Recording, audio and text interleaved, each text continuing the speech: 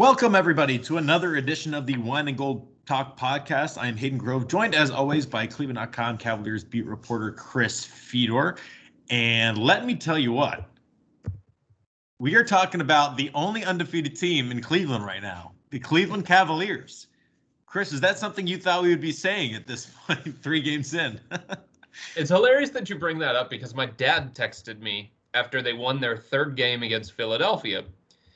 And he said, "Did you expect this early on in the season?" And I responded to him and I said, "Did I expect 3-0? No. But I feel like I've talked and written and we've been discussing this for 9 months. I feel like I got across that I thought they were going to be better than a lot of people did. Did that come across?" Not in your prediction. My prediction was 23 wins. That was better than Vegas. Yeah, no, I know it's better than Vegas, but still, I mean, not like... I also ranked them 12th in the Eastern Conference. That was better than anybody had them. Most people had them 14th, 15th. That's true. I don't know. I mean, I guess I'll... Listen, I think that you thought that they're going to be... I think that it's all about, like, perspective. Like, you thought they were going to be better than, like, Vegas. There's still people think that they're going to be, like, Cavs fans, obviously, because they're maybe a little biased. Think they could be like 500 or somewhere around there. No, I don't think that. Like I said, I think they're going to be better than people think, and I believe the teams that they've played so far, with the exception of Philadelphia. Philadelphia is better than them. In the long term, I think Philly's going to be better than them. But I think the teams that they've played in the first 3 games, with the exception of Philly, are the teams on their level, right? We did talk about that. We talked about comparing them to Detroit and Charlotte, maybe Atlanta, Chicago. Those kinds of teams are the ones that they should be measured against, because those kinds of teams are the ones that they're going to be battling for that play-in tournament. So am I surprised that they beat Charlotte? No. I predicted them to be better than Charlotte. Am I surprised that they beat Detroit? No. I predicted them to be better than Detroit. I guess the most surprising thing at this point is that they are 3-0 and they got that win despite a bunch of circumstances working against them. 2nd game of a back-to-back, 3rd different starting lineup, Kevin Love going out early in the 2nd quarter, like all of those things working against them, and they blew out the 76ers. That, to me, was a surprise for sure. I mean, the 76ers were without Joel Embiid, but yes, still definitely a significant win. Right, they still had Ben Simmons. They still had Tobias Harris. I wrote this after the game, Hayden. Mm-hmm. I don't think we're in any position right now when it comes to the Cavs, coming off back-to-back 19-win seasons and treating defense like an afterthought, to start qualifying good things that they're doing. Right. Oh, yeah. No, You're not going to hear me say, well, yeah, but... Because even when they played against those teams that were missing big-time players last year, they still got their butts kicked, and they still gave up 1 million points on the defensive end. That's very true. And the game against the 76ers only allowed 94 points. So, Chris, let's break this down between these 3 games. There's kind of a common theme here. Cavaliers are scoring. I mean, they're scoring really well. Hornets, they scored 121. Pistons, I mean, it was double overtime, but they scored 128. And then against 76ers, 118. And defensively, I mean, the game against Philadelphia was definitely good. The Hornets obviously scored 114, and then, you allowed 119 in double overtime to the Pistons. So let's start offensively first. What has been your takeaway from these first 3 games in regards to the Cavaliers' offense? Ball movement, man. Yeah. That's where it all starts. They're number 1 in the NBA in assists per game. Think about that. The Cavs, that were ranked 24th in assists as a team last year, are ranked number 1 in the NBA in assists, averaging 31. That's where it all starts. Yep. It's the kind of basketball that the good teams play. It's the share the wealth offense. It's everybody touch it. It's not my turn, your turn, that kind of stuff. It's not ISO heavy. It's Darius Garland, Colin Sexton, Andre Drummond, Kevin Love, Isaac Okoro, Jetty Osman, Larry Nance Jr. Everybody's getting involved in the action. It's a team-first approach. It's a share-the-wealth approach. And it's the kind of offense that good teams run. That's the biggest takeaway. I think you look at it, too. I mean, it's just that I think that you're already seeing Colin Sexton get Darius Garland start to take another step, which is huge. Huge. Oh, without a doubt. I mean, we've talked about this even if this doesn't continue in terms of the win-loss record, there's absolutely a way for me to consider this year a success. And it's the internal growth of the young guys. That means Darius Garland. That means Colin Sexton. We're seeing growth from Colin Sexton. Yeah, he's scoring the same way, Hayden, 27 a night, 59% from the field. But you see a focus on trying to make the right play and scoring within the offense as opposed to forcing it. That's growth for somebody like Colin. With Darius, you're seeing him be able to beat guys off the dribble, finish in traffic, knock down that floater, hit from the outside. And his passing has been unbelievable in the first 3 games. The Cavs were led by Darius Garland in assists last year, Hayden, 3.9. So far in the first 3 games, he's averaging 8.1. So you see the growth in somebody like Darius. And the other way that he has grown significantly is in his effort on the defensive end and just in his confidence. He looks like a completely different player out there. He's carrying himself like a completely different player out there. He's carrying himself like a guy who belongs. That's obviously so important. Confidence is such a huge part of the NBA and such a huge part of who these guys are. I don't think Colin Sexton has ever lacked for confidence. I think he's a confident guy, but he's shooting 59% from the field over the first 3 games. Only people that are even around him are Dante Exum, who's not had nearly the amount of volume that Colin Sexton's had, and then you have Thon Maker, Marcus Bolden, and JaVale McGee. So good things from Colin Sexton to start out this season in that regard. And yes, Darius Garland shooting 54% from the field, 50% from 3-point range. So definitely taking steps in the right direction. But I think you're right. I think perhaps the biggest step in the right direction for Darius is that 8.3 assists. That's if he can keep, moving the ball around, that's going to significantly help him in his development.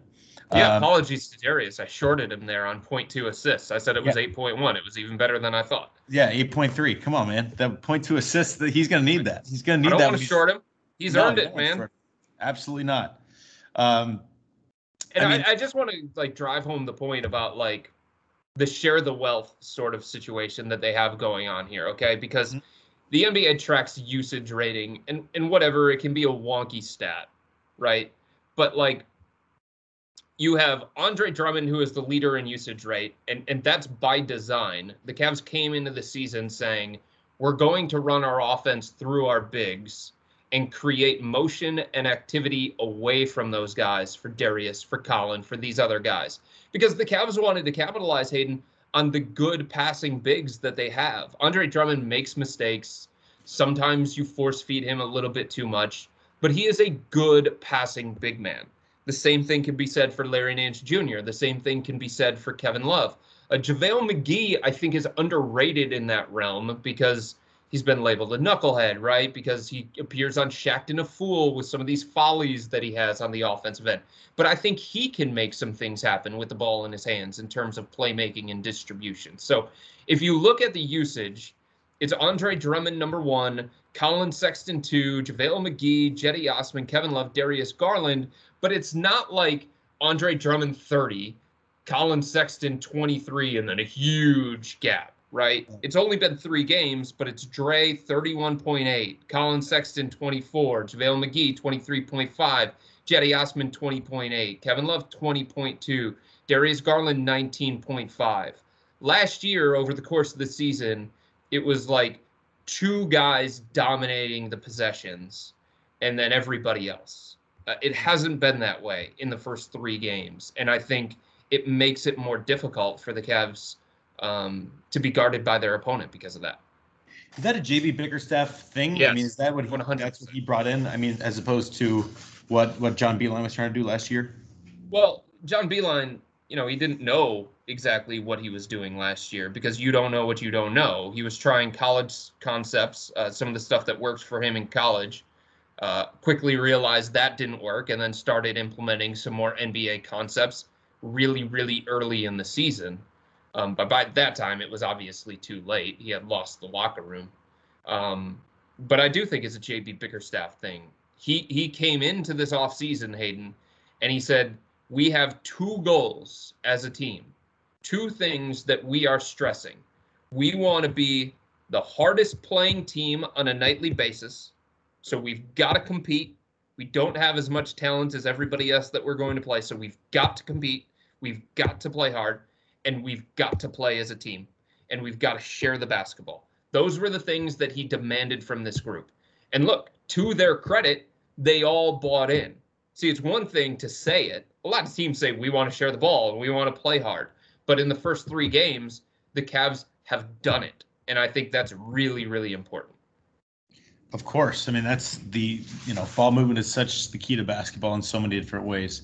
Especially on this kind of team that there's no reason to force feed Kevin Love over and over and over and over and over and over again. And there's no reason to do it with Colin Sexton and Andre Drummond. Like, there is no Kevin Durant on this team, right? There's no LeBron James on this team. There's no Giannis on this team.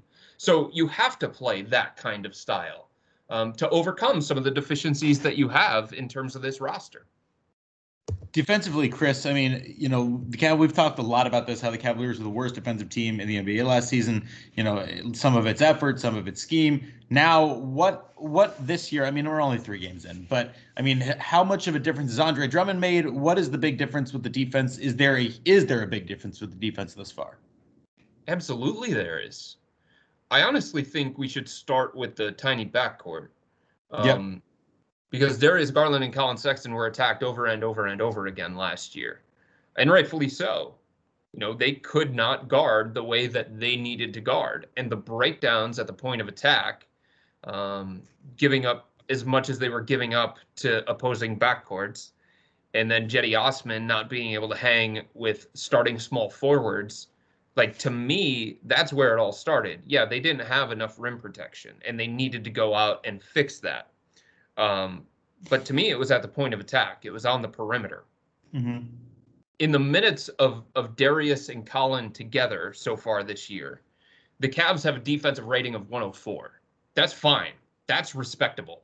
Yep. You can get away with that. And if they're going to continue to play that hard and fight that much to overcome some of their limitations, I think that's all the Cavs can really ask for. Do I think Darius Garland is going to be an elite defender in the NBA? No, I don't. But if he gives this level of effort and doesn't cause the rest of the defense to break down behind him, and you say the same thing about Colin Sexton, then I think that's something that the Cavs can manage enough and live with, where they're not the worst defense in NBA history, and they're not the best defense in NBA history. But they're somewhere floating in the middle, which is good enough in the NBA, especially if you're going to play offense the way that the Cavs have started to play offense. Yeah, I mean, certainly they've been efficient offensively. They've been good defensively. They'll be tested. They're going to be tested here. Tonight they got the New York Knicks at Rocket. I don't think that's much of a test, but okay. Well, right. But no, that's not what I was saying. No. All right. I started there just saying the New York Knicks. But then this is where I started to say about the testing. Yeah. At Indiana, at Atlanta, at Orlando, at Memphis, at Milwaukee. Right. That is a 6-game roadie from the 31st of December until January 9th. Right. So that's about 10 games. And you're going to be on the road, so you know it's a tough roadie for you. But it is a tough road game, it's a tough road trip nonetheless. And now, then they come home and play. Say it again. And then they come home and play immediately after that. And we know how difficult the first game.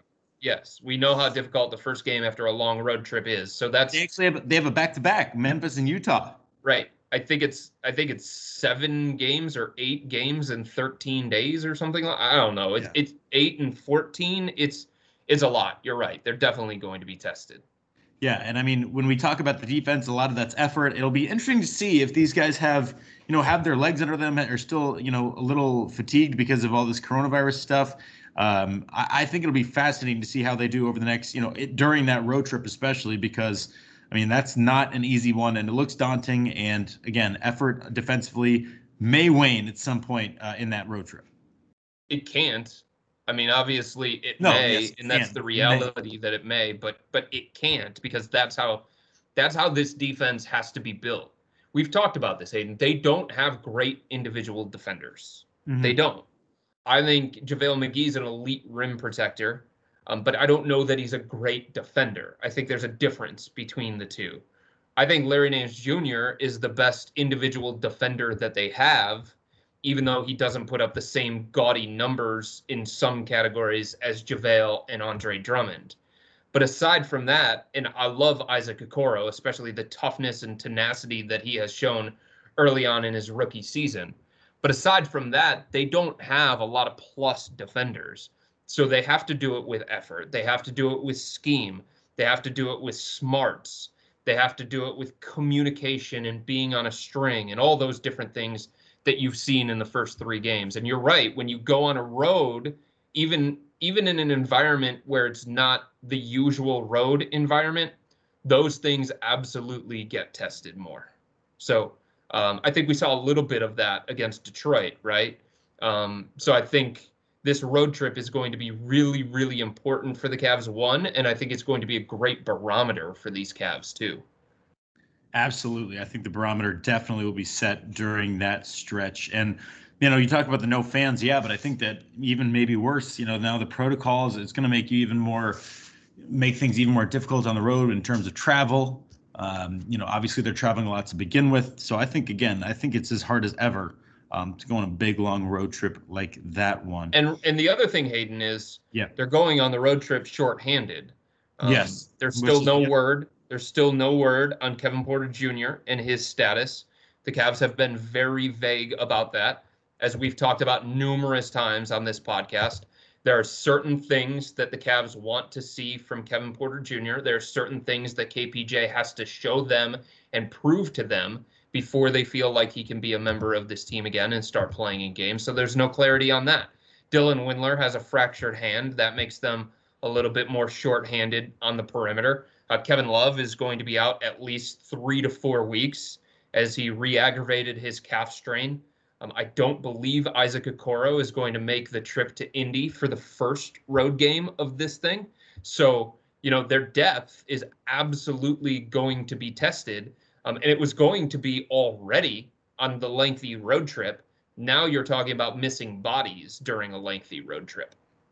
That's exactly where I was going to go next. So the Cavaliers, the one thing that they haven't been as fortunate with this year in terms of their 3-0 start is injuries.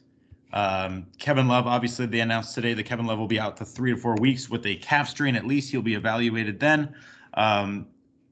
Is this something that maybe they could have held him out a couple games? And, because I feel like Cavs are always kind of iffy in terms of maybe even other sports. I mean, is this something to where they thought, or they just, maybe he tried to go a little too quickly?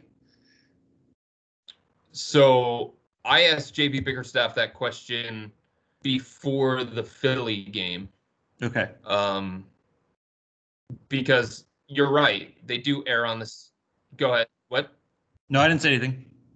So I asked JB Bickerstaff that question before the Philadelphia game because they always err on the side of caution when it comes to any injury. And he said Kevin wanted to play, and that played into it. And they also thought Kevin was good enough to play. Him knowing his body, him taking care of his body. He did a good job getting himself ready on the second game of a back-to-back. Sure, I think we can always second guess based on results. But I think the process that they took to get him to play in that game against Philly and how much Kevin wanted to play in that game against Philly, I think we have to consider those factors as well and just say it was a bad result. They thought through everything and thought he was good enough to play, and turns out he wasn't. With Kevin out, obviously guys are going to get opportunities. That's how this thing goes. What do you think the best kind of lineup or matchup or whatever you want to call it when Kevin's out? I mean, who do you see, filling in? Who do you see as the best kind of front court there? I'm glad you brought this up because in past years, I feel like an injury to Kevin Love was one that the Cavs couldn't overcome. I think they can overcome it now. I think they're better equipped to handle it. One, because they've got a versatile roster with a couple of different guys that can play that spot. And two, having Andre Drummond is going to allow them to still operate offensively in a way that they wanted to previously. And Larry Nance can do a lot of the things that Kevin Love can do as well. So to me, yes, it's a big loss. I don't think we can minimize it. Kevin's important to their success. He spaces the court. He rebounds really, really well. He has a great understanding of offense. He does a lot of little things that help them on the offensive end. But Larry Nance Jr. would start on a lot of teams in the NBA, Hayden.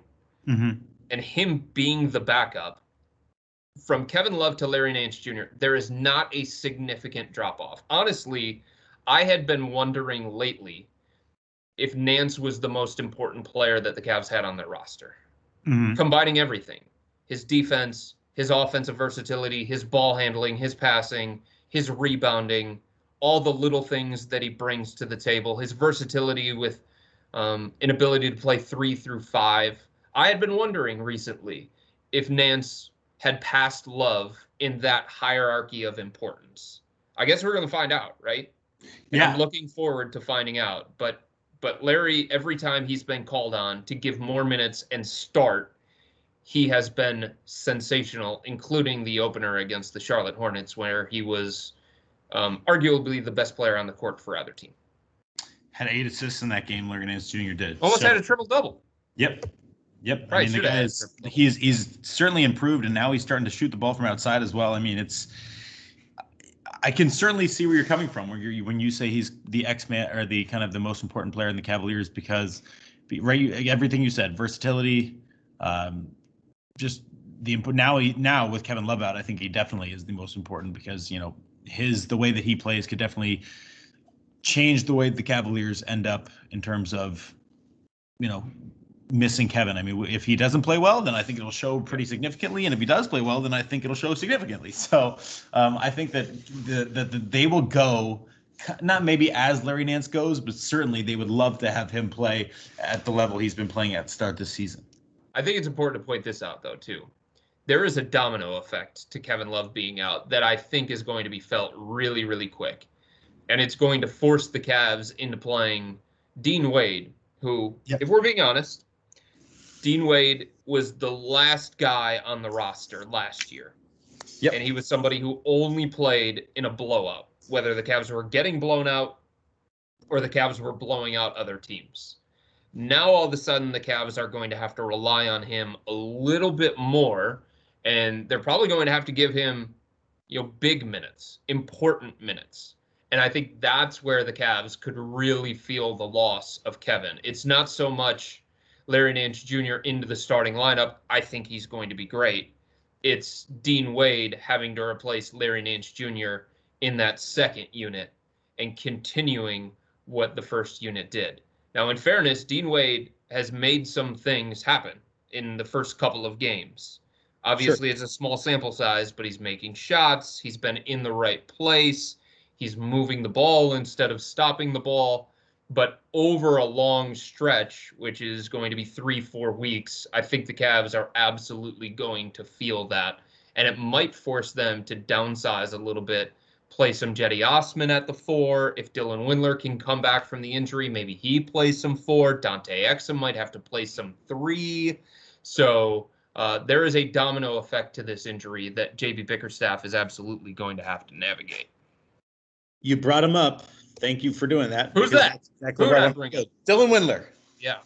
Obviously, a tough. I mean, after a really tough rookie year, obviously missing it, he's now injured again, and it's unfortunate. But it looks like it might not be super serious to where he's going to be out for a long time. What are you hearing on the Dylan Windler injury? I almost vomited when I got the word on Dylan because I just felt so bad for him. Yeah. I was crushed for him. As you said, this is a guy who worked so hard to get himself ready for his NBA debut. And then in his first ever NBA regular season game, he goes down with an injury that I thought was horrible. I thought it was a broken wrist. I really did. look, if we go by the history of this injury, it's 13 to 15 games. Based on how it looked, I think that's a win for the Cavs. Right. Now, he's supposed to be reevaluated in a couple of days, and then the Cavs are going to have to see how everything is healing. That's going to be really, really important, because if it's a non-displaced injury, it's one timeline. If it's a displaced injury, it's surgery in another timeline.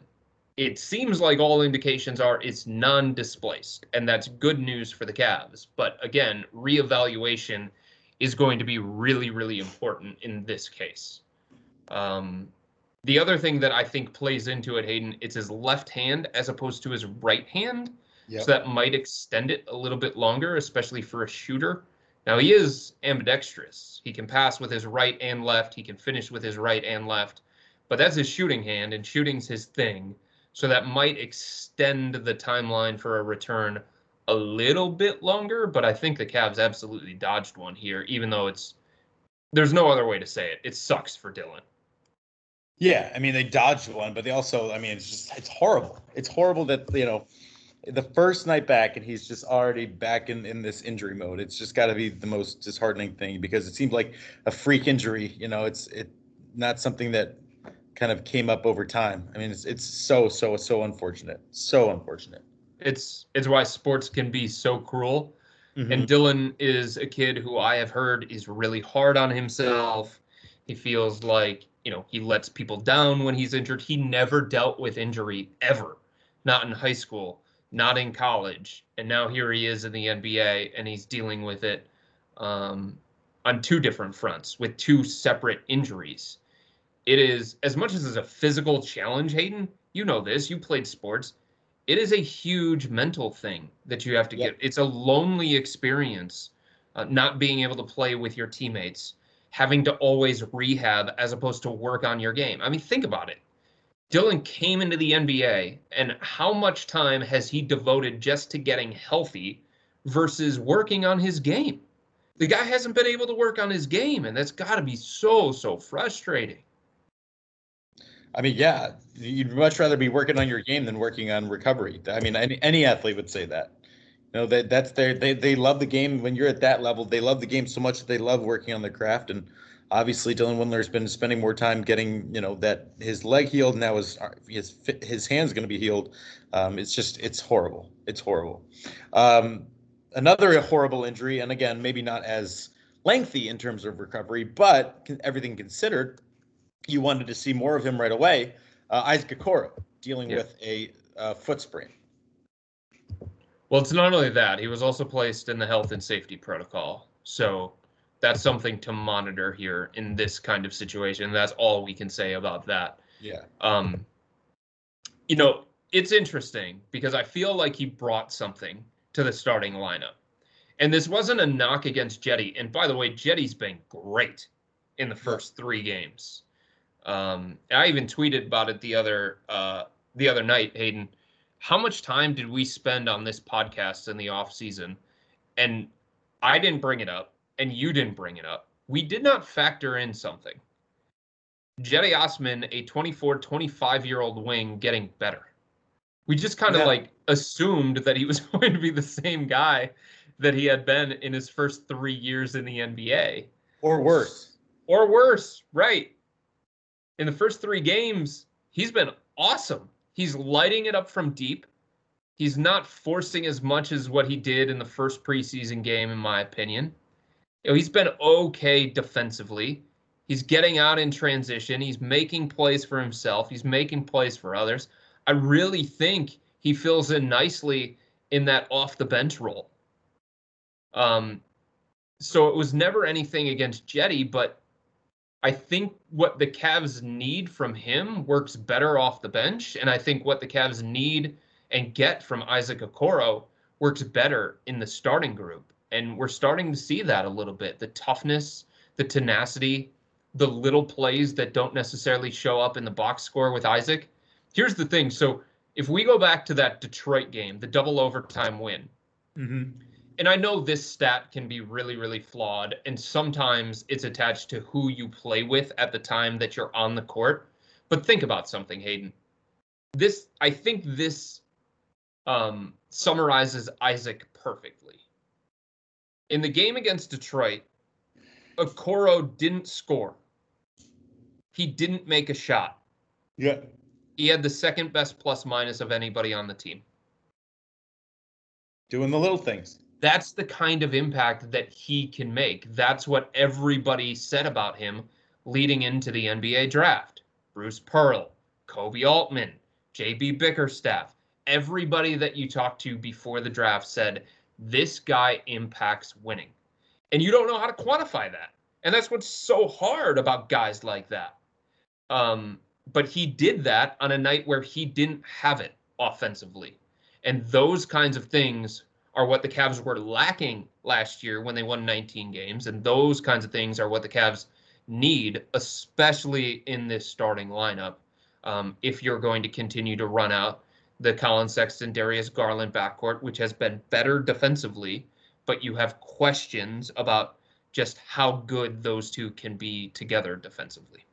Right. And with Isaac, I think, you mentioned these kind of like unquantifiable things. I mean, a lot of it, Bruce Pearl, the first thing he says is he's a winner. So, I mean, that doesn't always necessarily mean that, hey, he's always going to make the game-winning shot or always going to, it's just a guy that makes winning plays. You trust in him. You trust in, when you see him on the court, you have a better sense of self, have a better sense of team. I think that goes a long way. And it's not something that, again, it's very, very, very hard to quantify, but you can just feel it when you feel it. And I think you're exactly right in that the Cavaliers can feel it when Isaac Okoro is on the floor. And he doesn't need the ball in his hands to be effective on offense. Right. He does the right things for the most part offensively. He does the right things for the most part defensively. He closes out hard. He challenges shots. He makes passes difficult. His want to at the defensive end of the floor, I think, is infectious. And I mean, again, no offense to the guys that were part of the league's worst defense last year, but there just was not enough of that. Right. So, Chris, I'm not as well versed. Unfortunately, I'm very well versed in the world of COVID protocols in regards to what happens when a guy goes on the COVID list in the NFL. In the NBA, so if say Isaac Okoro, I won't even go there. Whatever. He's put on the list.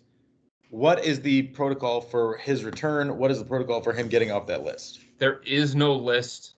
There is no COVID list. Okay. It's somebody is on the injury report with health and safety protocols as the designation. Okay. What's the timeline? Don't know.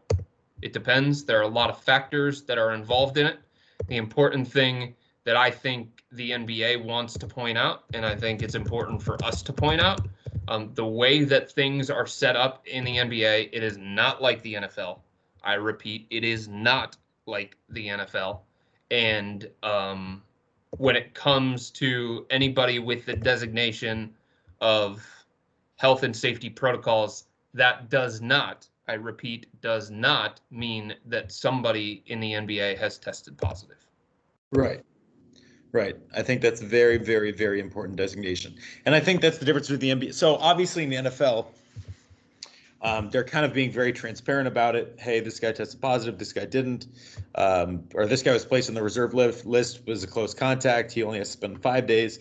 So the NBA is just going to be very much more elusive in that. They're going to be not as transparent because of HIPAA or whatever it may be, right?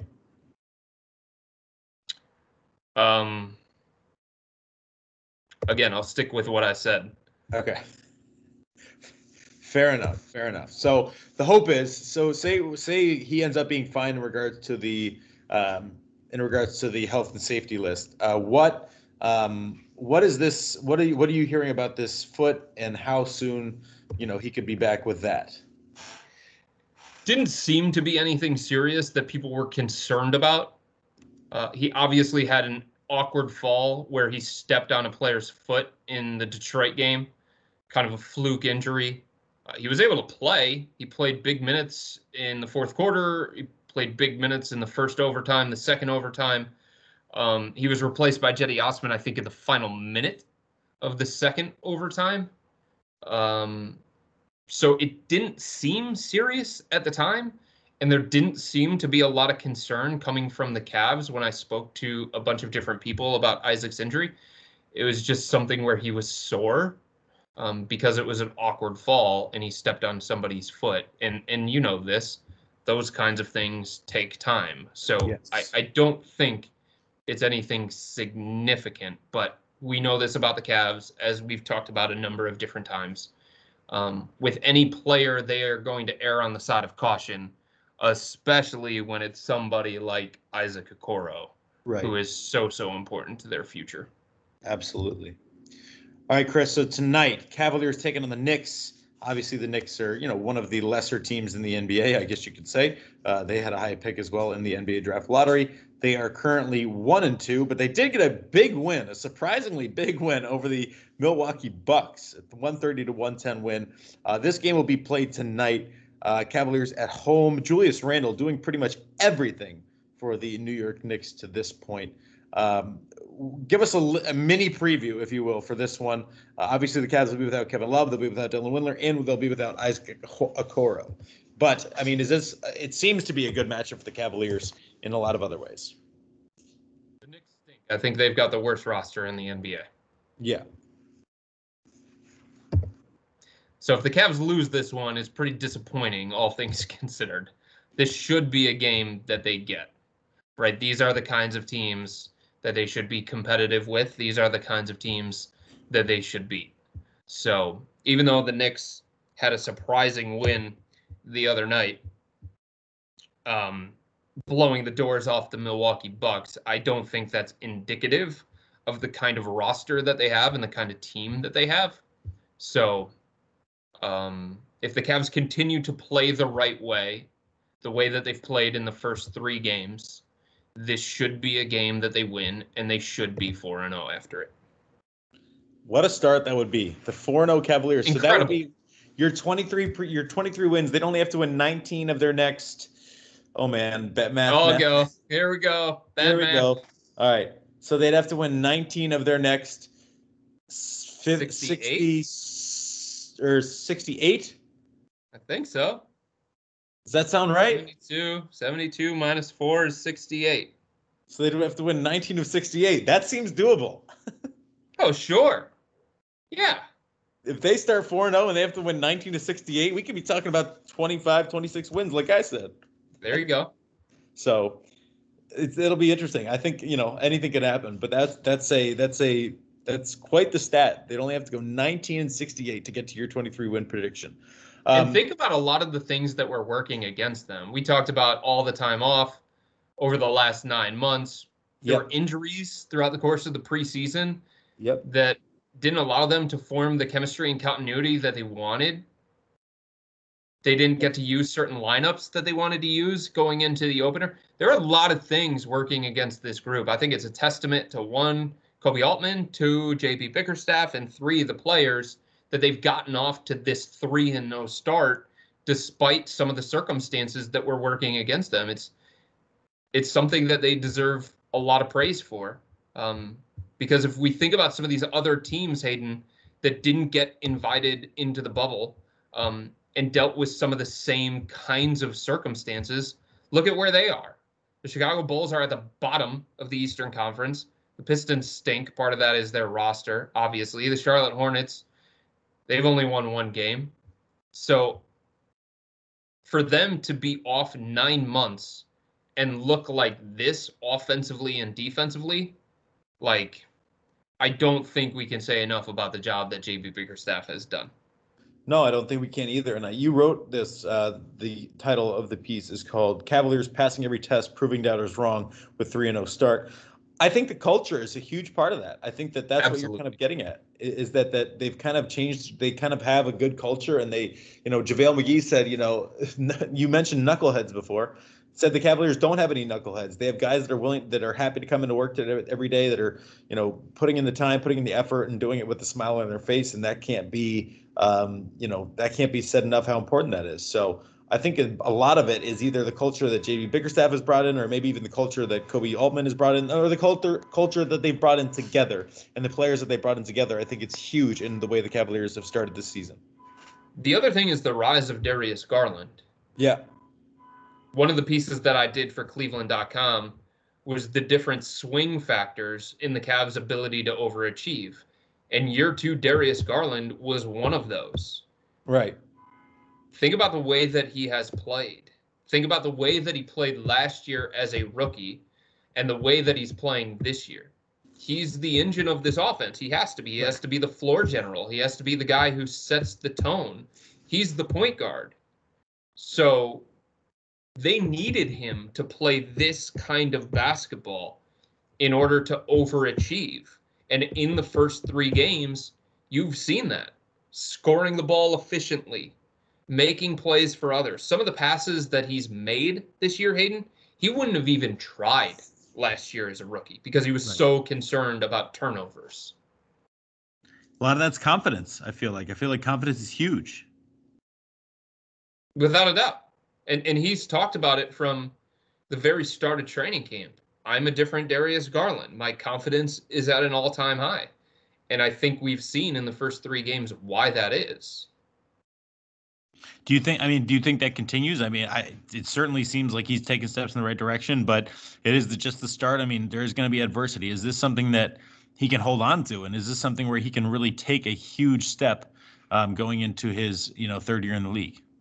He was always perplexing as a rookie I thought anyway, simply because the things that you liked about him, you felt would translate well to the NBA. Right. See, there was always this conversation about Darius Garland versus Colin Sexton. And if you looked at the things that they did well and that they brought to the table, you would always go towards Darius saying that guy's got more of a chance to succeed because successful guys in the NBA look and play like him more than they look and play like Colin Sexton. You know what I mean? Yep. So I completely understand. I think because of that, I mean, obviously, it's hard to completely shake what you saw at times from Darius as a rookie. And there were so many different circumstances tied to that, which is why I wrote a piece about giving him a pass for his rookie season. In saying that, you're human. You're going to continue to hang on to some of those things that you saw, and you're going to continue to need to see more in the positive column before your memory is completely wiped. So I do think he can continue this kind of play because his style works. At the same time, the way that he's played in the first 3 games is unbelievable, and I think expecting that to be the mark for a guy in year 2, I think that's asking a lot if we're being honest. Yeah, no, I mean, there definitely is a lot on Darius's plate and just the way that his whole career started. But as you said, if he continues to, do things this way and continues to put more on the plate and get rid of some of the old stuff that we were used to seeing, then yes, I think it's going to be a very, very different view. All right, Chris. Well, you have a game to cover tonight. I do. And you have a trip to go to or to go on. You're going to Indianapolis, you're going to Atlanta, Orlando, Memphis, and Milwaukee. So we wish you the safest of travels. Thank you, bud. Appreciate it. We wish you a happy New Year as well, because we will not talk to you before the New Year. You'll Same be to you and all the loyal listeners. You will be in when? Indy. Okay, so you wouldn't travel to Atlanta the day after the game? Oh, yeah, no, you'll be in Indy for New Year's Eve. Duh. Yeah, okay. They play on New Year's Eve. Early New Year's Eve game. I think they played early on New Year's Eve last year, too, in Toronto. Maybe it wasn't early. Well, it'll be a 3:00 game in Indianapolis. Yep, that's true. There's certainly an opportunity to watch that game before any, hopefully, bring it in the new year. Hopefully, socially distant and not crazy parties, but you never know. Or outside, at least. I don't know. I just want everybody to be safe, man. I think everything is actually, it looks like the numbers are going down. That's good. But now after Christmas, who knows? Who knows? All right, Chris, anything else before you embark upon your journey that'll bring you back to Cleveland January 10th, probably? No, man, I think I'm good. All right. Well, we will find out if the Cavaliers go 4-0 tonight. They're taking on the New York Knicks, and then they will be in Indianapolis starting Thursday, and that will be a 6-game roadie: Indiana, Atlanta, Orlando, Memphis, Milwaukee. So, Chris, safe travels again. Thanks to everybody who joined us. And again, we'll see if this Cavaliers start can't ride out for a little bit longer. You be sure to follow Chris on Subtext if you haven't already. $3.99 a month. You get insider analysis and text straight from Chris, featuring all the things he's hearing from inside the Cavaliers building. You get injury updates, you get player updates, status updates, all kinds of good stuff. Again, $3.99 a month. You can find all you have to do is find the link on this page, and you can put in your number, and you will get right on that. So again, $3.99 a month for Chris's Subtext. It's a 14-day free trial to start. And what better way to start, what better time to start than the start of the 2021 portion of this Cavalier season and after this 4-0 run. So, Chris, thank you again for joining us. We appreciate all of you joining us. We will talk to you soon. Happy New Year to all of you loyal listeners. I hope it's a beautiful, safe, happy, healthy, and wonderful one. Take care.